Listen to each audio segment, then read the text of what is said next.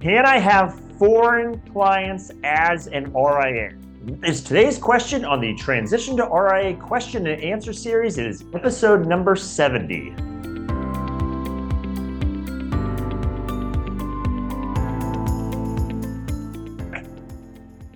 Hi, I'm Brad Wales with Transition to RIA, where I help you understand everything there is to know about why and how to transition to the RIA model. If you are not already there, if you head to transitiontoria.com, you can find all of the resources I make available from this entire series in video format, podcast format. I have articles, I have white papers. And again, if you are a podcast person, you can also go straight to any major podcasting platform and search for the Transition to RIA podcast, where you'll find all of the episodes you can listen along to. Again, transitiontoria.com. Okay, on today's episode, we're going to talk about a question I don't get asked a lot, but it does come along, and it actually harks back to some of my early days in the industry where I briefly held a few roles in compliance. And some of that was actually in the AML area, the anti-money laundering area. And so that is what deals with whether or not you can have foreign clients as an advisor, in this case, as an RIA. And so that's what we're going to be talking about today is if you were to become an RIA, can you service foreign clients? And then maybe that's a situation where you have foreign clients now and you're in maybe on a wirehouse or some sort of broker-dealer arrangement and you want to transition into the RIA model, or you're thinking, hey, if I move into the RIA model, is that something I could start to do, which maybe you can't do now? So again, we're going to talk about, can you have foreign clients as an RIA? So the first thing I just want to talk about is just kind of defining what that even means of foreign clients, and kind of three examples of this, kind of in arguably an increase in risk of what might constitute a foreign client. So the first one is often referred to as expatriates or expats. Those are generally U.S. citizens, or if it would be those of us in the United States using that term, it would be U.S. citizens that, for whatever the circumstances are, live in another country. And I'll give you some examples of what that might be. But they are U.S. citizens. They have U.S. documentation. It just so happens to be that they live in another country. So they're often referred to as expats.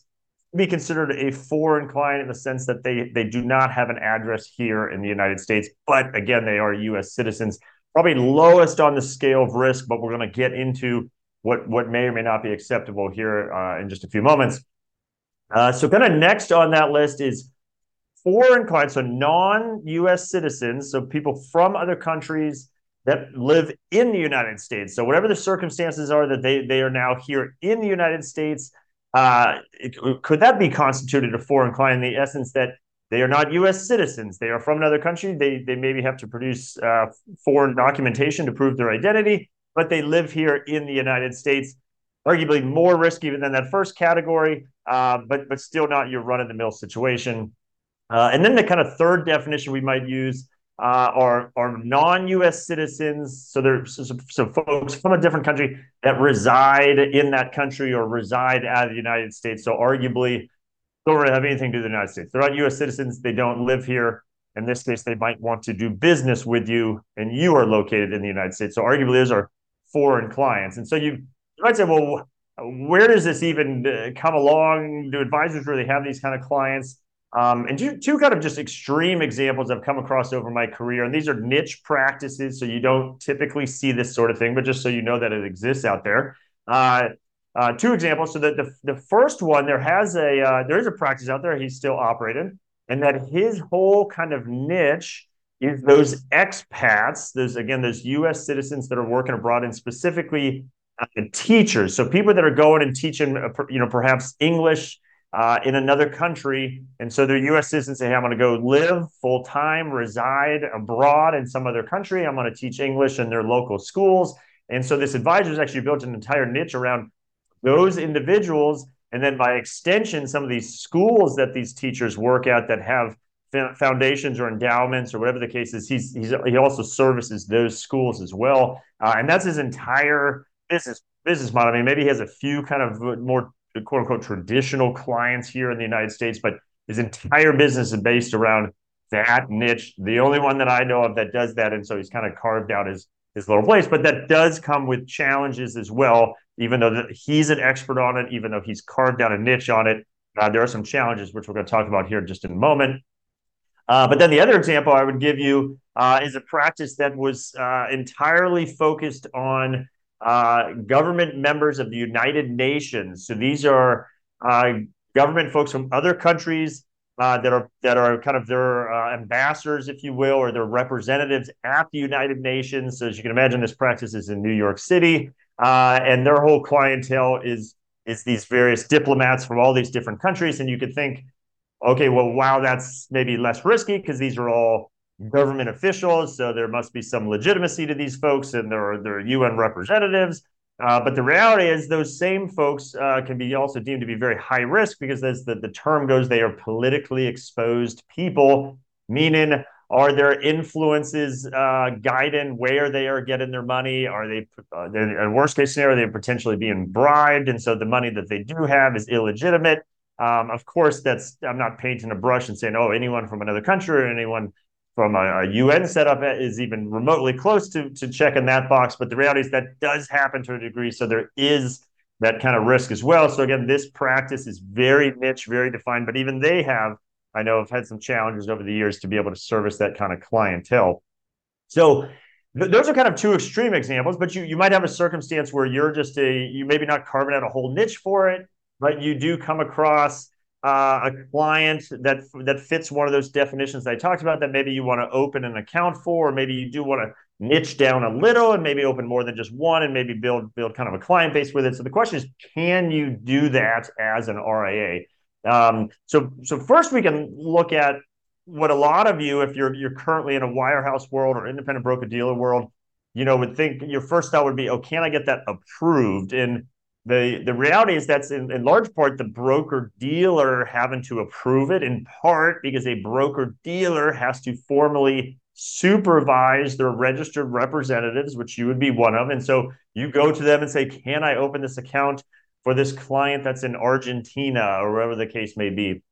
And they may or may not approve it. And the reality is, and you'll see this theme here of the balance of my comments, is there is a lot of risk with opening accounts for foreign clients. There's a lot of risk primarily for the firm because there's a lot of very specific rules, AML, anti-money laundering rules, about what firms are responsible for monitored and taken care of.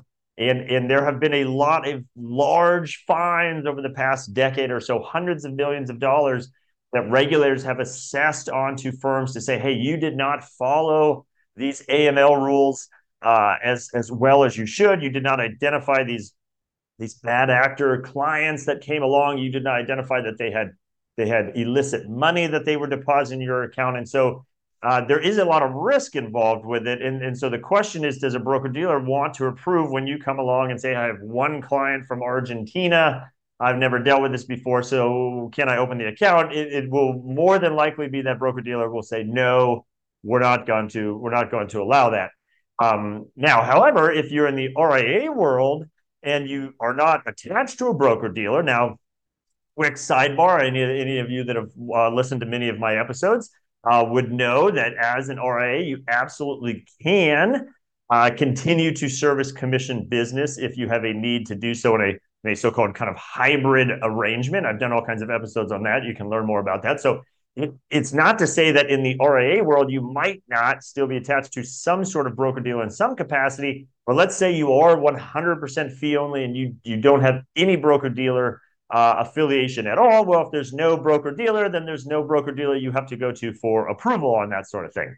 However, if you want to open an account, there's still kind of two approvals that have to happen. This is as an RIA.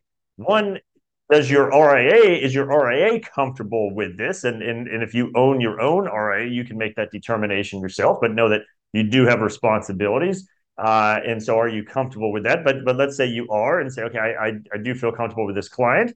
Well, if you want to open an account, you still need the custodian themselves to agree to open the account for that client. And while a custodian of an RIA has no formal quote unquote compliance responsibility for your RIA, because they do not. It is your responsibility as the RIA to manage your own compliance. I've done a lot of episodes on how that process works. The custodian has no responsibility for that. However, the custodian does still have AML responsibility. So because that account is being opened on their platform, they are holding assets, they do have AML responsibilities. As to how you invest those assets, again, that's not the custodian's responsibility. That's your responsibility as the RIA. But to have that account open, to have assets in that account, the custodian does have that AML responsibility still. And so, among other things, the two kind of things you'll often hear in the AML world that you would have to for sure be familiar with and for sure be able to make your custodian comfortable with are two things. One, you know your client. So we'll go back to that example of, oh, you want to open an account for someone in Argentina. There's obviously a big difference if the story is, yes, someone from Argentina called me up. I've never spoken to them before. They said they would like to open an account here in the US, and it might have a legitimate sound and reason. It might be very legitimate of, hey, maybe they want to move some of their assets out of their home country for maybe some more stability, or they just feel the US is a better place to invest. So there could be some legitimate scenarios there, but that is vastly different. Again, this random person in Argentina calls you up is vastly different than perhaps if the real or the situation is, oh yes, this was my old college roommate. I've known him or her for 20 years.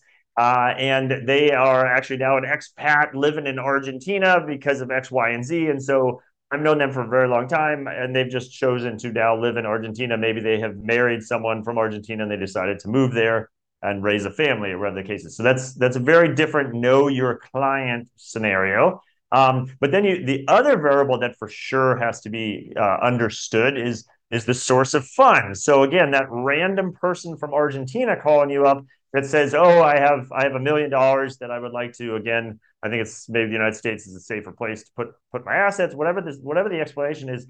Well, you don't know that person, so you don't know where they got the $1 million. Now, you would arguably ask, perhaps, hey, essentially, what is your source of wealth? You'd probably say it more eloquently than that, but that's what you're getting at. And whatever answer they give you, the problem is, even if it sounds legit, even if it sounds reasonable, how would you know? You don't know this person. You're likely not familiar with the local Argentina economy to know if this is reasonable or not.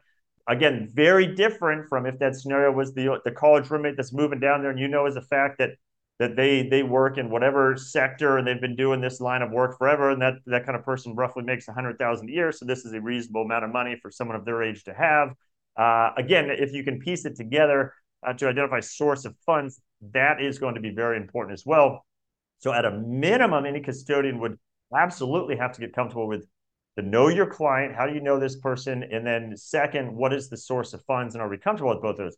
Now, even if you get past that, the question is, realistically, will you be able to do this? So I've talked about, yes, there are firms that do it. I've talked about some of the bare minimum hurdles that have to be overcome to do it. But realistically, if you go to your custodian, are they going to let you do this? And for some custodians, it's pretty much a hard stop. They say, we're not in that line of work. It's not going to work for us without much flexibility. And part of that is always keep in mind the custodian game. And I did a whole episode, as you might have recalled, on how a custodian generates revenue. But a custodian, the business of being a custodian is a very low margin business that they make up for in massive scale, but it does have low margins. And so the problem is if you take on what are arguably higher risk clients, that there's going to be higher risk to the custodian to make sure they are doing their AML responsibilities, that they are not getting these massive regulatory fines.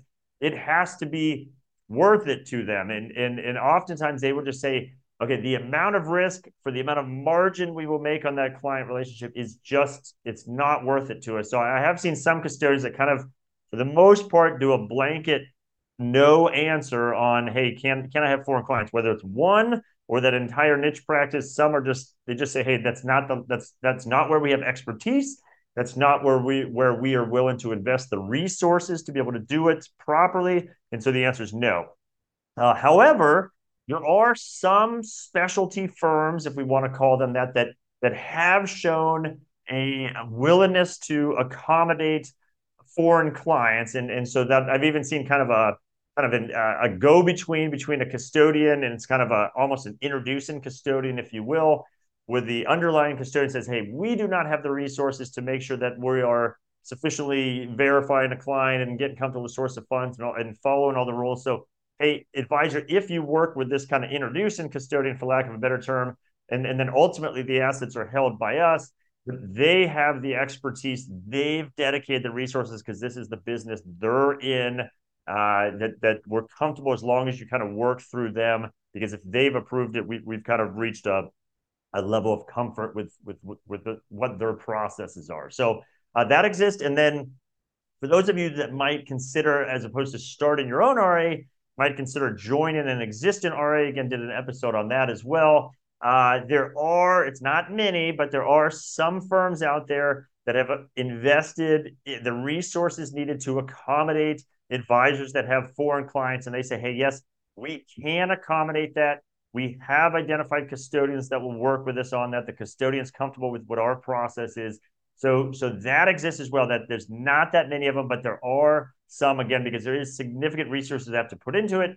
So likewise, they need to have significant business in that. They can't just have 3 accounts and expect to hire a dozen people to monitor these sorts of things. So it's kind of an all-in approach that some of these firms have done. They've embraced it, and they said, hey, we are essentially open for business. That doesn't mean we will take every foreign client you might come across, but we have processes to attempt to accommodate it where we can. So know that there are some solutions out there if that is possibly going to be a meaningful part of your business.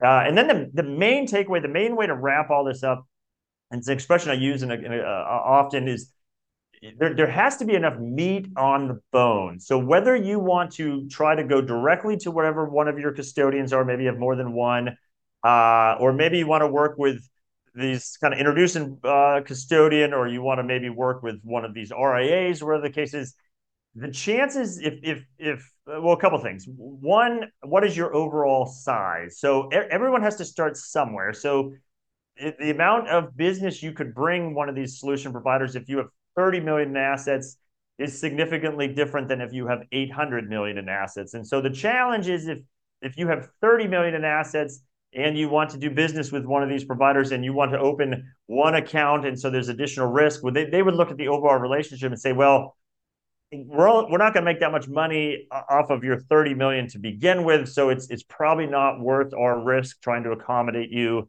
and your desire to have foreign clients.